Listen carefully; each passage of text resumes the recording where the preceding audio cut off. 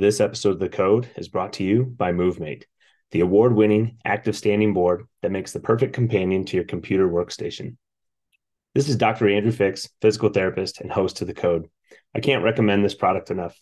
Since I started using it, I notice I'm more focused during meetings, less uncomfortable while working on the computer, and simply more productive. Not to mention, the small activity you get while using it is great for your body and sure beats sitting in a chair the whole day. Do yourself a favor and order yours today.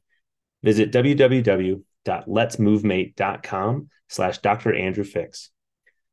While you're there, use promo code DRA15 to take 15% off the price. I hope you enjoy it. Welcome to The Code, your guide to health and human performance. I'm your host, Dr. Andrew Fix from Physio Room, a performance-based rehab facility here in Denver. On this podcast, we're going to explore the key areas of your life that impact your overall health and wellness, from sleep hygiene and stress management to nutrition, movement, relationships, and more. We bring you conversations with industry experts and top performers to share strategies they have for cracking the code on health and human performance. Now let's get to today's show. What's going on, guys? Dr. Andrew Fix back for another episode here on The Code. So excited to have you guys with us and excited to be bringing another awesome interview to you guys. Again, like I always say, we appreciate your time tuning into this episode, whether it's the first one you've listened to or you've listened to dozens of other ones. Thank you for being here and tuning in to us. So today, like I said, we've got an interview lined up. We're speaking with Allie Beckmann. She is a financial advisor, you guys, and she specifically specializes in working with creative and service-based entrepreneurs in a very mission-driven kind of way. So to kick it off a little bit, I'll just tell you guys, I spoke with Allie one time. We got connected through social media, through LinkedIn. And we had one conversation and I just knew we had to have another one. We had to have her on the show to talk about financial health, financial wellness, and how that impacts like our life and what we're able to do and how we're able to do it and make an impact. So Allie, thanks for joining us and being on The Code. Thanks for having me. Absolutely. Well, what I would love to do, Allie, is just have you give us a little bit more thorough of a background and introduction of yourself. Like, how did you get into what you're doing? Where are you from? And just sort of introduce yourself to all the listeners. Yeah. A bit of a winding story, but I'll hopefully make it interesting and not too long. Financial planning and advising is my third career and came to it through way of being a theater artist for 15 years and a yoga and meditation instructor and business owner for 5 years as well. Those theater and yoga are my heart. It's where my heart still belongs. I still am a performing artist. I've been practicing yoga for 14 years. That's not going away. And the thing that ended up making me turn toward financial planning or really just career change was during COVID. And as you talk about the link between our health and our wealth, like it never became more clear to me during the beginning of COVID. All of my industries were shut down. Fortunately, my yoga business, I was able to take online, but I hit a wall during this late spring, early summer of 2020 when I had this moment of panic, just realizing that I was trying to rebrand and rework my corporate wellness business at the time and just couldn't access my brain. I literally could see myself hitting a wall and unable to access my creative thinking, my organizational, strategic thinking, things that are my innate strengths. And then that accelerated the panic of just realizing something is really off here. And so that then catalyzed me. And then the space of COVID in conjunction with that really catalyzed me to pull back and assess what was and wasn't working in my life. And at the root of all of the things that were not working, I was able to deduce was financial insecurity. The irony is I excelled at math as a student and have always been really tightly aware of my own bookkeeping and numbers as a self-employed artist for 15 years. I never had a steady salary. And so tracking my money was never a problem, but I was never taught anything beyond how to save in the most basic of ways. And so And I've never been driven by making money. I've never been motivated by money. For me, it's always been mission and impact and art and, people. Yeah. And so once I realized that so much of my other stressors were related to not prioritizing my own financial security, I realized like, okay, that's where we need to start creating solutions. So I Yeah. looked to make a career change, did not plan on going into finance, but it ended up finding me through my network and, someone who had been working. I started on the insurance side of the industry, had a friend at New York Life who had been there for 15 years and saw something in me that he thought would fit there. And so it was like totally out of the blue for me, just coming from a pretty non-traditional life, going into a very traditional sector. But honestly, once I evaluated the opportunity and did my due diligence talking to people, I realized it made a lot of sense for me because I do have a very split brain between the right and the left side. I have an Mhm. analytical, strategic side of the brain, and then I have the creative, social, emotional relationship side of the brain. And I'm like, man, finance seems like a great place to exercise both of those sides of myself. And as far as my mission goes, regardless of my industry, I've always been passionate about education, using education to empower more people and make an impact. And so again, I'm like, man, that still really fits in line in finance. I mean, the opportunity to make a real impact in people's lives that has tangible, deep meaning is so ripe. So I saw that opportunity, and having been an entrepreneur my whole life, I liked the possibility of continuing to stay my own boss. And honestly, I said the worst thing that could happen is I try it, I learn a bunch of stuff, and if it doesn't work out, I'll go do something else. But after my first year at New York Life, I won the Rookie of the Year award for the state of Colorado, Awesome. and realized I had something going for me. And then ended up on my journey of independence. So I found a different firm and was with them for a little bit, and now I've broken away and am going fully independent. So yeah, that's the kind of the long short of how I got here today. Yeah. Awesome. Well, I kind of like it because I think I was actually having this conversation with a client earlier today about some of the positive things, and I think there's a lot of them, but that have come out of the fact that we all went through COVID, right? Like we all went through this pandemic, and a lot of people's worlds got turned upside down, whether Yeah. that be financially or mentally or spiritually or like whatever ly word you want to use. There were a lot of good things that came out of it too, and one of them is I think a lot of people were forced to or learned to pivot into something else, right? Whether that's a Yeah. different career path or a different relationship or a different living environment or whatever that might be. And you're one of those people. And Yeah.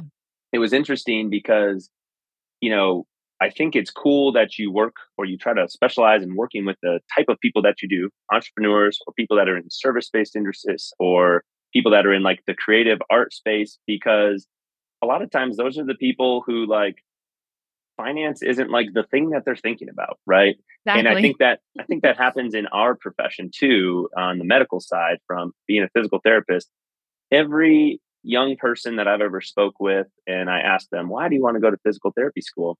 The answer is almost always because I want to help people. Mhm. And as you know, you could be in a lot of different vocations and you can help people in a lot of different ways. Realtors help people find homes that they make memories in, and you help Yeah. people afford those things and structure a plan to support their family. And we help people be able to use their body the way that they want to use it. So, like those people who just want to invest in other people, Mm. usually finances aren't the main motivator to why they got into the career path that they did. But at the end of the day, we know we all have bills, we all have things that we need to afford, whether it's Yeah. cost of living or it's putting fuel in your car, like whatever it is. You have to have a margin to drive your mission forward. So Right. if there's no margin, there's no mission, and businesses don't stay afloat, and you can't keep the lights on. So no, I think it's great. How did one of the things that I was curious when you were saying, you boiled down some of the challenges to this root of like having insecurity around the finances. What types of things were you noticing that like you were feeling about the finances that you were noticing like, wow, I'm I have like a money mindset or a financial insecurity that I'm becoming aware of in case other people might be feeling the same thing. Like, what types Mm. of things did you start to notice about yourself or about clients that you work with, kind of around that conversation? Yeah, interesting question. I mean, I money has always been a hurdle for me because again, it was I mean, frankly, a lot of it stemmed from my own self-worth issues that Hmm. stem Yeah. back a long way. I got serious about investigating my money mindset in 2019, like early 2019, so far before the pandemic. But I think because I had been doing some of that work, maybe I was primed to recognize it. But the way that that scarcity or lack mindset showed up for me, it narrowed my perspective. It was harder for me to see broadly and far, right? Like Hmm. if someone asked me what my life would look like in a year, no way I could have answered. Like I couldn't see past, I didn't have the security to think long term. And so I couldn't plan, right? It was all driven more by survival and like needing to make it work next week. How am I making money Hmm. next week? I was classically the person who always had like multiple jobs, like running around everywhere. So that was one, like my perspective got really narrow. For my own personality, I have a strong streak of type A that conflicts with my free spirit. So they're constantly at war with each other.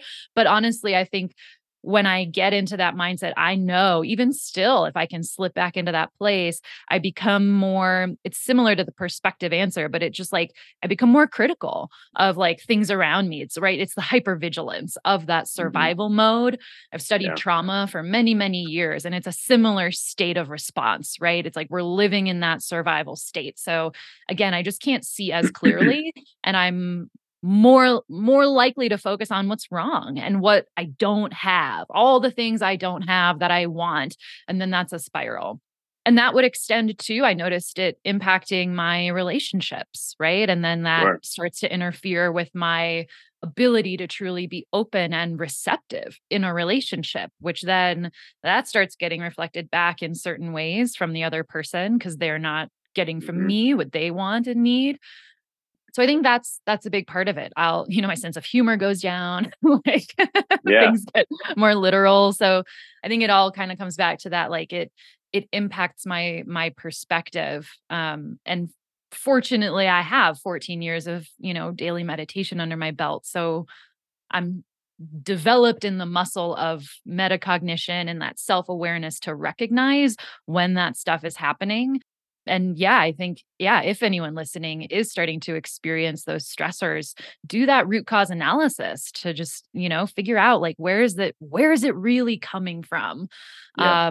And identifying how it manifests is a great tool to then stay on top of it if it, we're all going to have ebbs and flows in life. We're never going to be Sure. always our ideal self. But I think when we can notice when those like triggers get tripped, then we can start to take action then to soothe or solve whatever might be going on. Yeah, and I think I like that you use the word triggers because there's almost always one for most people, if not everybody. And I think we all, if we wanted to try and like picture somebody, we all know somebody that like no matter what might be going on, they're always pointing out what's going wrong. No matter Yeah. how good other things could be going, whether it's in a Right. relationship, like you said, they're always pointing out the things that are wrong with their partner or their friend Yeah. to other people, or you know, no matter if maybe traffic was flowing really good the majority of the month, but they had one bad day. That's the one Right. that they're going to talk about instead of all the other 29 good days. Hmm. Um, and I think one thing that's true, I know this is true for me, and I've had to kind of grow through some of these money mindset things as well. Is unfortunately maybe until you get like into the collegiate level, there's like virtually no financial education in our school system, right? And most people, how they learned about finances are from their parents and how they were raised and whatnot. And if your parents were the mindset of like save, save, save, we got to save for a rainy day. We can't do this, we can't do that because what if something were to Right. happen? Well, then that's the mindset that you start to adopt, and that's kind of what I've noticed was true of myself and kind of my wife as well, is we both kind of grew up in families where that was the approach. Like, we're Yeah. living paycheck to paycheck. We have the things that we need, but we don't always have the things that we want. And the mindset is we don't have the money to afford the things that we want because we have to save for these just in case problems. And, Mhm. our parents had gone through some of the financial depression times where they lost money in their savings and in Mm. their the stock market and everything like that. So then they were concerned that what if this happens again? What are we going to have? Mhm. And it wasn't really until I got out of school, got working, and then really made the switch from the traditional physical therapy office that is very like insurance based healthcare system Mhm. to the side of the, I guess I'll say, healthcare and wellness landscape that we're on now. I don't even want to say we're part of the healthcare system because kind of feel like we're sort of removed from the traditional healthcare system and like playing a separate game where we're more in this like fee for service model where Mhm. people know the quality that they're going to receive at a different physical therapy office. They choose to come pay maybe a little bit more per visit to come see us. And now we are having conversations about the value of things and what are you paying for, Mhm. where you don't really have to do that in most medical offices. The providers are having zero conversations about finances and they don't Yeah. know how the billing works, they don't know how the insurance company works, and they're not the ones having those conversations with clients. But now we are. And I think it is it's so eye opening and brings to light some of the hidden or buried feelings that you have about money, uh, when you actually finally have to start talking about it and you never did. Like, you don't know how you come across sometimes to people because you didn't have to have that conversation before. Yeah. Yeah, it's interesting. Yeah, I mean, that's a big reason of why I do what I do because, like, I've lived through the lack of education, not knowing where Hmm. to get education, not feeling like I deserved financial advice because I wasn't making a lot of money. Um, and like, you're right, where do we get it? I will say I've been a part of a big initiative to start putting financial literacy in schools. I developed very comprehensive curriculum with Intuit that's going to reach about 5 million high schoolers across the country. So I do Awesome. know there's stuff that's going on, but it's far from where it needs to be. But on the tail end of what you were saying, like having to have that conversation because you've never had to have it before. I feel like I just had a conversation like that this morning with new clients. I prioritize making space for the emotional conversation around money in my practice because Yeah. if we're honest, money is emotional. It is emotionally driven. We have emotional baggage based on how we grew up or the house that we were living in, our parents' relationship to money that likely we've not investigated because often it's uncomfortable, it's Hmm. overwhelming. And most of the time, I see people tending toward avoidance when it comes to really sitting down with money and finances. So, from my perspective, and I know I'm biased because I come from a social emotional background, but Yeah. in my perspective, if we're not addressing your financial, if we're not addressing your emotional relationship to money, then we're not going to be as optimal as we can be in the implementation of the tactical side of your plan, right? Sure. It's if we've got behavioral blocks that we're not addressing, it's going to impede the progress that you have on your actual plan, or it's Yeah. going to potentially prevent you from really receiving and benefiting and enjoying the resources that you are building up and saving because you don't know how to have a healthy relationship to it, right? Or you're going Yep. to spend down everything that you save. So for me, I have a large focus on the emotional component of money in the practice. Because to me it underlies everything, and if we can, again, it's root cause analysis. If we can really get to the root of what's going on, it's going to just one, it creates more buy-in from my clients because we're actually getting to the root of the problem, and then it helps them make more progress, which then they Yeah. see, and again it like helps change some of that behavior. Hmm. um yeah. Yeah. I think that's one of the reasons we connect well is like we'd want to get down to the root of the problem, right? Because you can't, whether we're talking about finances or whether we're talking about Yeah, physical therapy, you can't keep slapping treatments at symptoms and right. expect the real root of the issue to change. You can't keep Right. making more money if you don't address the issues that are present, because more money is not going to solve the problems.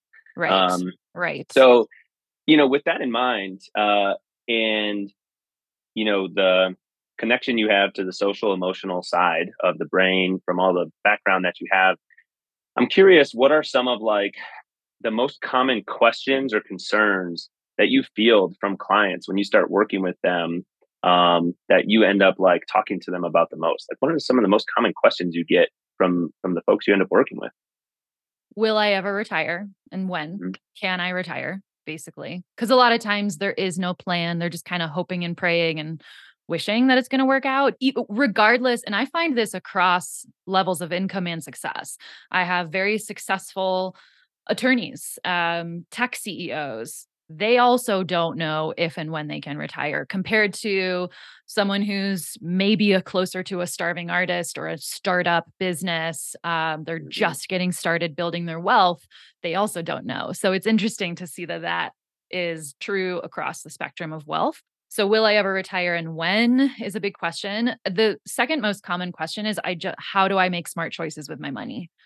Which means something a little different for everybody, but oftentimes I find that they're talking about investing, and taxes and just wanting to be efficient is what I find that typically means for people. A lot of times I'll find people, who if they say, "I know my money is not working for me," it usually means they've got a a chunk of money, if not all, sitting in cash in their investment portfolios. Um, Yeah. so a lot of times it comes down to, but it's often framed by that. I just want to make smart choices with my money. That oftentimes also usually means like having an actual savings plan, a savings and Hmm. contribution plan. They want help figuring out where their dollars should be going. And that often then leads into another question. I get a lot of questions around spending plans, budgeting, Mm. cash flow. I find that a lot of advisors don't talk about this. And again, I'm like, this is a missed opportunity because it's underlying a lot of the work we're going to do. Yes, there's one side of the spectrum where we're doing goal based planning, where it's like, if these are your goals, this is what you're going to have to do to reach those goals. But then we have to Hmm. compare it with reality and be like, does Yeah. your current cash flow support this? Or are we going to have to find a negotiation somewhere?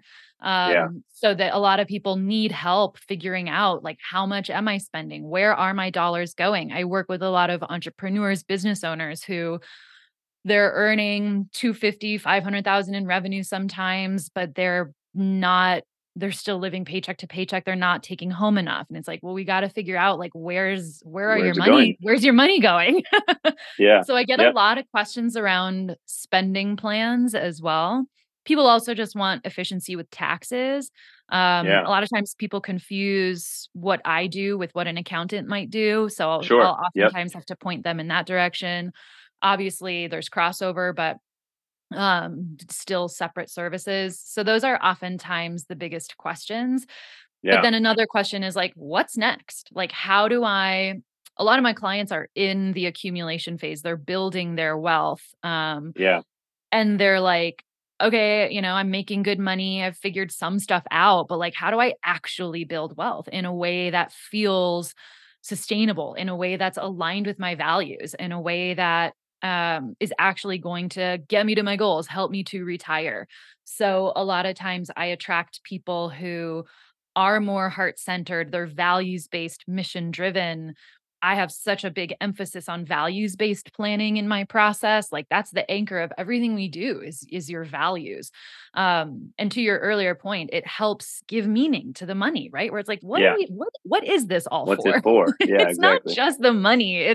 We're helping you live a life that feels uniquely yours and the best your life is. And so a lot of people desire that alignment of their values and money, and they don't really Hmm. know where to begin, or they don't have the time to figure it out on their own, or they don't want to. Yeah. Uh, so I think those are some of the most common questions I get. Yeah. Yeah. And I think, and I'm not surprised to hear you say some of those. Because honestly, and vulnerably, like budgeting is not something that I have really ever done a whole lot of, nor do I enjoy doing it. Mhm. I feel like I have a good savings plan, and Yeah. have buckets set up of like where the money's going and that it's going there first before some of the other spending takes place. But Mhm. man, I don't enjoy sitting down putting a budget together and seeing like what the Yeah. money in, money out looks like. And let me say one that I hear a lot sometimes from people, because I wish, and this kind of goes back to the way you were raised and stuff, and like the avoidance of having conversations about money. I wish that I had started working with somebody like yourself at an earlier age. I started working with the first financial advisor I think that I began working with when I was, oh man, what was I, 26 maybe? Somewhere in that range. I had graduated from PT school, had moved down from Wisconsin to the Atlanta, Georgia area, and then got connected with somebody. I think it was through like Mass Mutual maybe. And they too were somebody that like sort of specialized in working with like healthcare providers. And Hmm. we set up some life insurance and retirement savings things that were like outside of the place I was employed. Like they had, their own policies and 401k and stuff, but we'd set up some additional things. Well, then I moved and I relocated.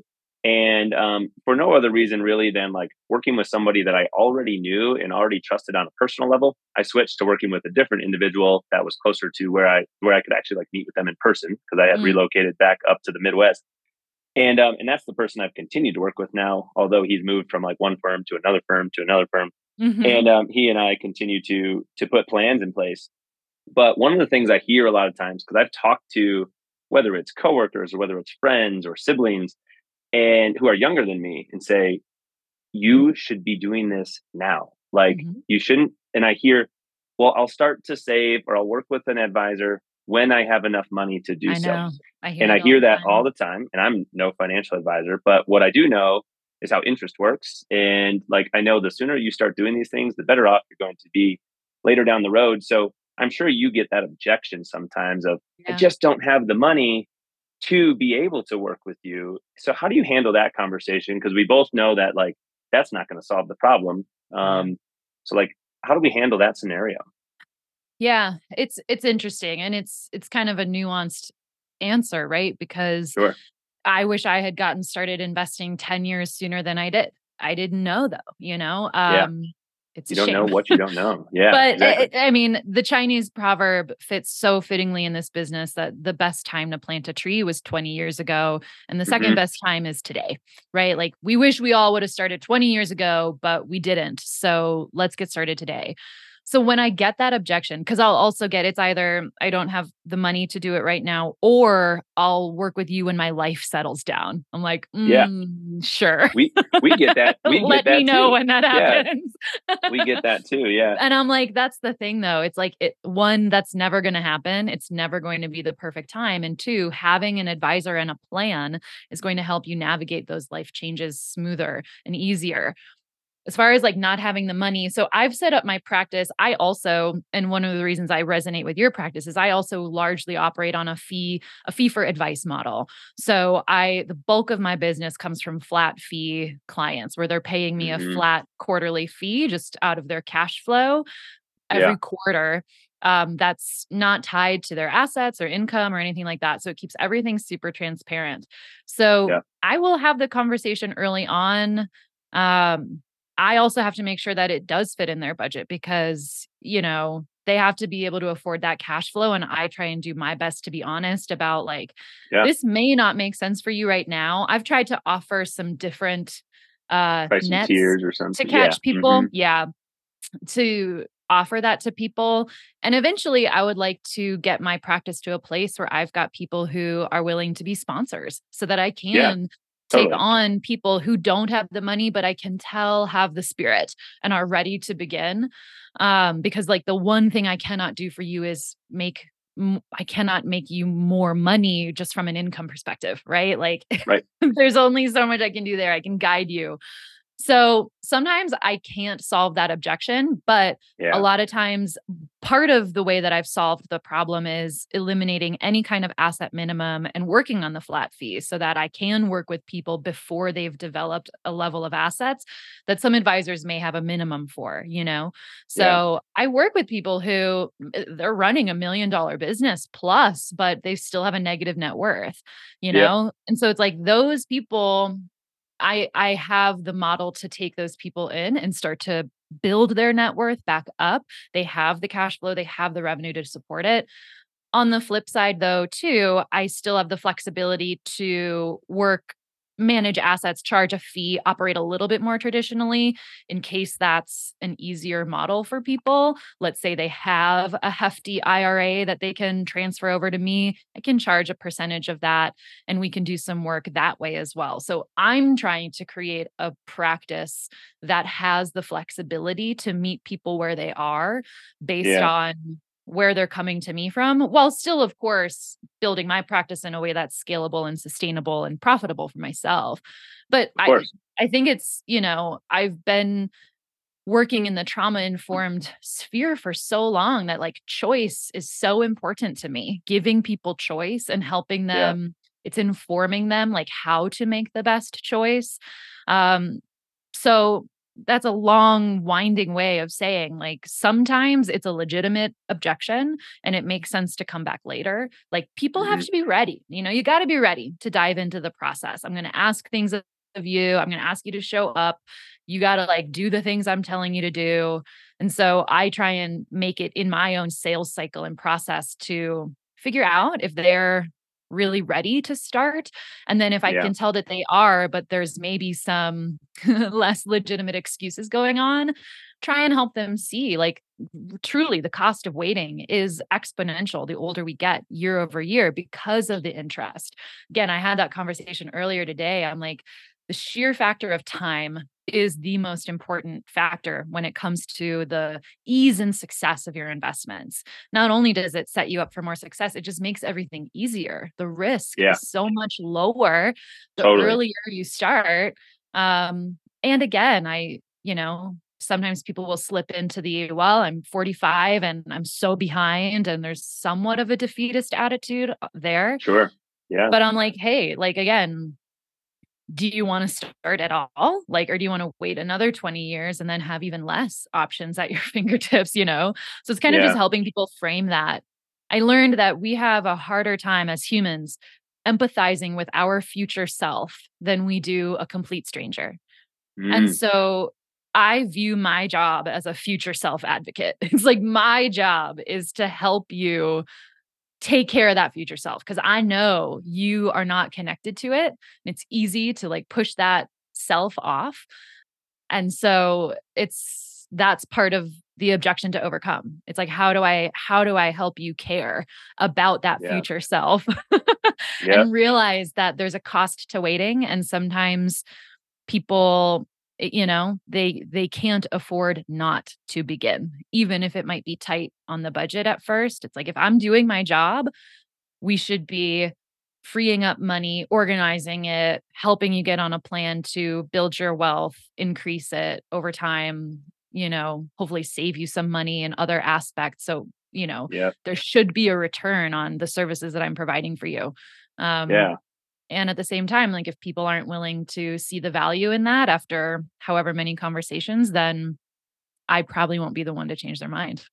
Yeah. No, that's true. And we see the same thing in our practice, as I know do a lot of other medical providers or personal trainers or whoever. One, we can't do it for anybody. Mhm, mhm. I don't fix, or no one other team member on our team at Physio, like we don't fix people's back pain, right? Right, They fix their back pain. We help right. guide them in that direction. We help educate them, give them tools, and we do treatment with them, but like it's not our journey, it's not our thing that we're fixing, it's theirs. Mhm. So and we know we can't work with every individual. Our schedules Right. only hold so many slots, like we can only see so many people. We'll continue to add good providers to our team as we're able to do that, but sometimes the number of objections that people have when we're speaking with them on the phone or out at an event or something is like, now is just not a good time, or maybe there's Mhm, a financial objection, right? And mhm, but they don't want to say that it's a financial objection. They say something else: I need to talk to my spouse, or it's just not the right time. mhm. But just like you said, well, when is the right time to address this back pain Yeah, that you've been dealing with right. for several years? If it's not 5 years ago, today is the next best time that you can start addressing that, because Yeah, it's only going to get harder to address the longer we wait to do that. exactly. And it's only going to cost more money from our perspective the longer that you wait. The sooner we can start working with someone, the less expensive their treatment's going to be, the more they're going to be able to do the things that they want to do, the more fulfilling their life will be. Mm-hmm.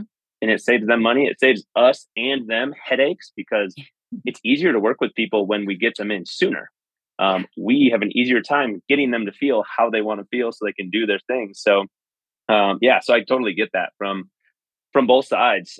So when you do have a conversation with somebody who, whether they're ready to start working with you or not, what are some of like the resources or things that you recommend to them? Like, do you recommend books to people or a financial podcast, or like, are there things that you find that you're recommending to people to help them start to become a little bit more, um, like financially astute, to like put the pieces into practice to learn more about these things that they're uneducated on the financial side, so that they can start really implementing these things? Yeah, good question. It totally depends. I think part of the value that I do bring as an advisor is I'm like resource heavy and connection heavy, right? Like Hmm. I'm a relational networking person. So I've built my business on relations and strategic partnerships and resources. Like I want to vet any resource that my clients might need and then give them two or three choices. Like when they need a CPA, great. I've got a few choices that I have personally vetted and recommend. You choose which one you like the best. Estate attorneys, business advisors, you name it, mortgage lenders, real estate agents. Right. I try and have like so many professional resources at my fingertips so that I can just save them time. Hmm. As far as other resources goes, it just depends. It depends on if they're that type of person who wants extra resources and is going to dig in on their own. I Yeah. attract a lot of DIYers because I do the flat fee model and it lets them Yeah. like stay in control. So for those people or the people who love learning, there's one of my favorite podcasts. She's a personal finance expert. It's called So Money, hosted by Farnoosh Torabi. It's one of my favorite podcasts. I mean, tons of books. And it just depends again on kind of like where are you falling and what might you need. Mindset wise, I love Jen Sincero's You Are a Badass at Making Money. It's a Hmm. great book. Barry Tesler, who's actually a Colorado person. She lives in Boulder. She's got a book called The Art of Money that has like so many tools and tips inside of it, ranging from, mindset, emotional to some more tactical implementation stuff. I really loved The Psychology of Money. Um, Morgan Housel, I believe, wrote that. That was such an enjoyable read. I'll probably read it again. There's also like classic investing books, The Simple Path to Wealth, The Little Book of Common Sense Investing. What else? Like, what do I I have? figured you had a The list. Intelligent Investor. I Will Teach You to Be Rich. I mean, so many. And yet I also find like, right, it depends. They're either like one of two camps, like pretty hardcore DIY, or they're like, part of the reason they are hiring me is they're like, Exactly. I don't want to, I don't want to deal Yeah. with the extra stuff. Like, please just Yeah. organize my stuff for me and tell me what Exactly. to do. It's the difference between DIY and DFY. Like, is it do it yourself or is it done for you Exactly. I mean, it's Yeah. the same reason, right? Somebody would hire a travel advisor for a complicated trip that you're trying to take. It's like, Yeah. I don't want to deal with all these logistics and figure all this out. I'd like to hire a professional to help me do this. Yeah. It's the same thing. Yeah, and I realized that, like I was only flat fee for a while and I wasn't doing asset management cuz like it's so easy to do it on your own these days and there's so many resources and it doesn't Sure. the majority of people can get away without a complicated sophisticated investment strategy, Hmm. especially when you're building wealth. It changes a little bit when you're ready to like start taking distributions, but for the majority of us, it doesn't have to be super complex. And so for me, I'm like, if you can and want to manage your own money, go for it. And I will be here as a second set of eyes and an expert to Hmm. help you and advise you. But then I realized that there's a lot of people, especially like along that creative and entrepreneurial type, where it's like if I'm not doing it for them, they won't. Right. So Right. I wanted to create, like I said, more flexibility and choice in my practice to still be able to meet people where they are, but not box people into one way of working. Yeah. Yeah. I like that. Now, I know, Allie, that we're like a little short on time, but I wanted to ask you one more question before we wrap this up, because, we kind of went off on a couple tangents, and to the people that are listening to the show, like around the topic of finances or allowing your money to be a tool for you to be able to do the mission and the value based stuff and work that you want to be able to do. Like, before we wrap this up, just like, what are one or two more things that you would tell people who have, like, a strong set of values, but might be sort of struggling on the financial side of things, or figuring out how can I bring my Mhm. dreams or my vision to light? I don't know what to do, because I think that's where a lot of people get stuck, is they choose to do nothing because they don't know what to do, and there's a lot of options out there, and they just don't know, so then they do nothing. So, Yeah. like, before we wrap up, if you could just tell the people that are listening to this one or two more things of, like, recommendations you have or thoughts that you have that they might be feeling, what would those things be? Yeah. I mean, I'd say that's why I have a job. It's hard to do it on your own. Hmm. So, outsource it if you can. But to start, I would say when you want to start aligning your money with your values and pointing in the direction of your goals, the first thing I would recommend you do is print off the last spending statements. So print off your last most recent credit card statements, bank statements, any account where you spend money. And then also get clear on your values. Do a values exercise. You can find them on the internet. Find a way to clarify your own values, maybe narrow it down to five, and then go through your spending statements line by line and look at it from the perspective of your values. I Hmm. love to ask the question to people, if you were to die tomorrow and someone took a look at your bank statements, would they know what is important to you? Ooh, It I like that. usually stops people in their tracks and they're like, "Oh, no." So I'm like, Yeah. "Go do it yourself. Take a look at your spending, look at it from the lens of your values, and that's a great place to start aligning your money with your values, where is your money actually going, and is it reflective of what actually matters to you? So that's one place I would start. The second place I would say is make specific goals. A lot of times people will have a vague sense of goals or they don't know how to set goals. Make, the classic SMART goals, make them specific and measurable, Yeah. attainable. So really the bottom line when it comes to financial goals is you want to figure out what the goal is, and you can compartmentalize it by short term, which would be maybe in the next 1 to 2 years, midterm 2 to 5 years, long term 5 plus, 10 plus Yeah. years. And then clarify how much money you're going to need. How much money am I Mm. going to need exactly to buy that house? How much money am I going to need to buy a trailer? And then set a date, set a timeline that you want to achieve that goal by. Make down a few notes of why this is important to you and like just Yep. write down some specifics, like get yourself excited about the goal. And then start organizing it so that you actually have clarity on exactly how much money you need to think about generating and saving through either savings or investments, and then lay out a reasonable time frame that you think you might be able to accomplish those things with your current cash flow. And sometimes you realize the goals are too big. Sometimes you Yeah. realize they're really not that big at all and they're quite attainable. And that's usually where I find people where it's like, this actually is rather attainable. So I'd say just start getting specific and Hmm. don't be afraid to ask for help whenever you run into roadblocks, whether it's like with an advisor or the million resources there are on the internet these days. Totally. Man, I thought that was great. Uh, that question is so impactful. Like, if someone were to look at your spending, would they know what's important to you? I know. Um, because I think a lot of times we don't even know, like, where is our money going? Yeah. Is it if somebody, we like to ask those same questions to our clients when they're dealing with, say, knee pain or something, and maybe they're a runner, and it's like, okay, well, we know you want to address your knee pain. That's why you're here. But why? Like, why? Mm, Why do you want your knee to feel better? Oh, because I love to run. I want to be able to run X, Y, and Z. Well, why? Why is running so important to you? Like, what mhm. about running makes it important?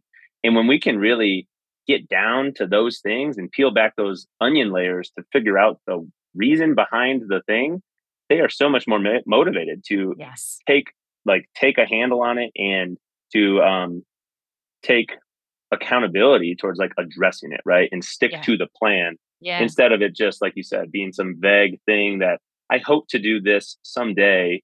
Maybe I'll get there. The likelihood that you're going to get there is probably not very good. Right. Cause then you also just think like, oh, I just need to make a bunch of money. And it's like, well, no, let's actually set some goals. How much money do you actually need? And it's all about reverse engineering, how much Yeah, money do work you backwards. need? And then Hmm. let's figure out how to make that happen. Yeah. And it just, like you said, it motivates people. It ascribes meaning to money that is otherwise neutral. Like money is just a neutral tool until we Hmm. ascribe meaning to it. And so when we Sure. can align it with our values, it makes decision making easier. It just makes everything easier, clearer, and yeah, like you said, more meaningful. Yeah. No, I love this. And for you guys that are listening, man, if you need somebody to be a resource for you on the financial side of things, I think Allie would be a great recommendation for me. On that note, if somebody does want to reach out to you, Allie, to connect with you, get in touch, ask some questions, or potentially want to work with you after listening to this episode, what's the best way for them to do that, to get in touch with you? Yeah, for sure. A few ways. You can go to my website, Beckmann Financial. Beckmann is spelled Beckmann, and then the word financial.com. That's a good way. There's all sorts of buttons that'll take you either to a contact form or directly to my calendar. You can schedule a free call with me. Um, so the website is a good way. Connect with me on LinkedIn. I'm super active on LinkedIn. I post a bunch of stuff, so you can follow me there, Allie Beckmann. And then you can also feel free to email me as well. I'll respond to you. It'll come directly to me, and that's just Allie, Allie at beckmannfinancial.com. Awesome. And we'll put those things, the website, the LinkedIn, and the email contact in the show notes for the show for you guys. Allie, really appreciate your time this afternoon. And in case you guys didn't know, I don't think she said it nor I said it, but Allie is also here local to the Denver, Colorado area. So if you are living here and you want to work with somebody local, there we've got that box checked for you. But thanks again for joining us. And I just really appreciate your time having this conversation. Yeah, thank you so much. This was such an enjoyable conversation, really refreshing. So much alignment here, and hopefully your listeners got some value out of it. I am so grateful for the opportunity. Awesome. Thanks, guys. And again, to all of you who tune in to listen to this episode of The Code, as you know, we appreciate it. And if you've not done so already, you've probably heard me say on another episode, we are hoping to increase our reviews on this podcast to get up to 200 5-star reviews, whatever platform that you chose to use to listen to this, so that we can get it out in front of more people to help them hear the conversations that we're having with our awesome interview guests and just find us on The Code. So if you haven't done that, please go do so. And we'll catch you guys next time on another episode of The Code.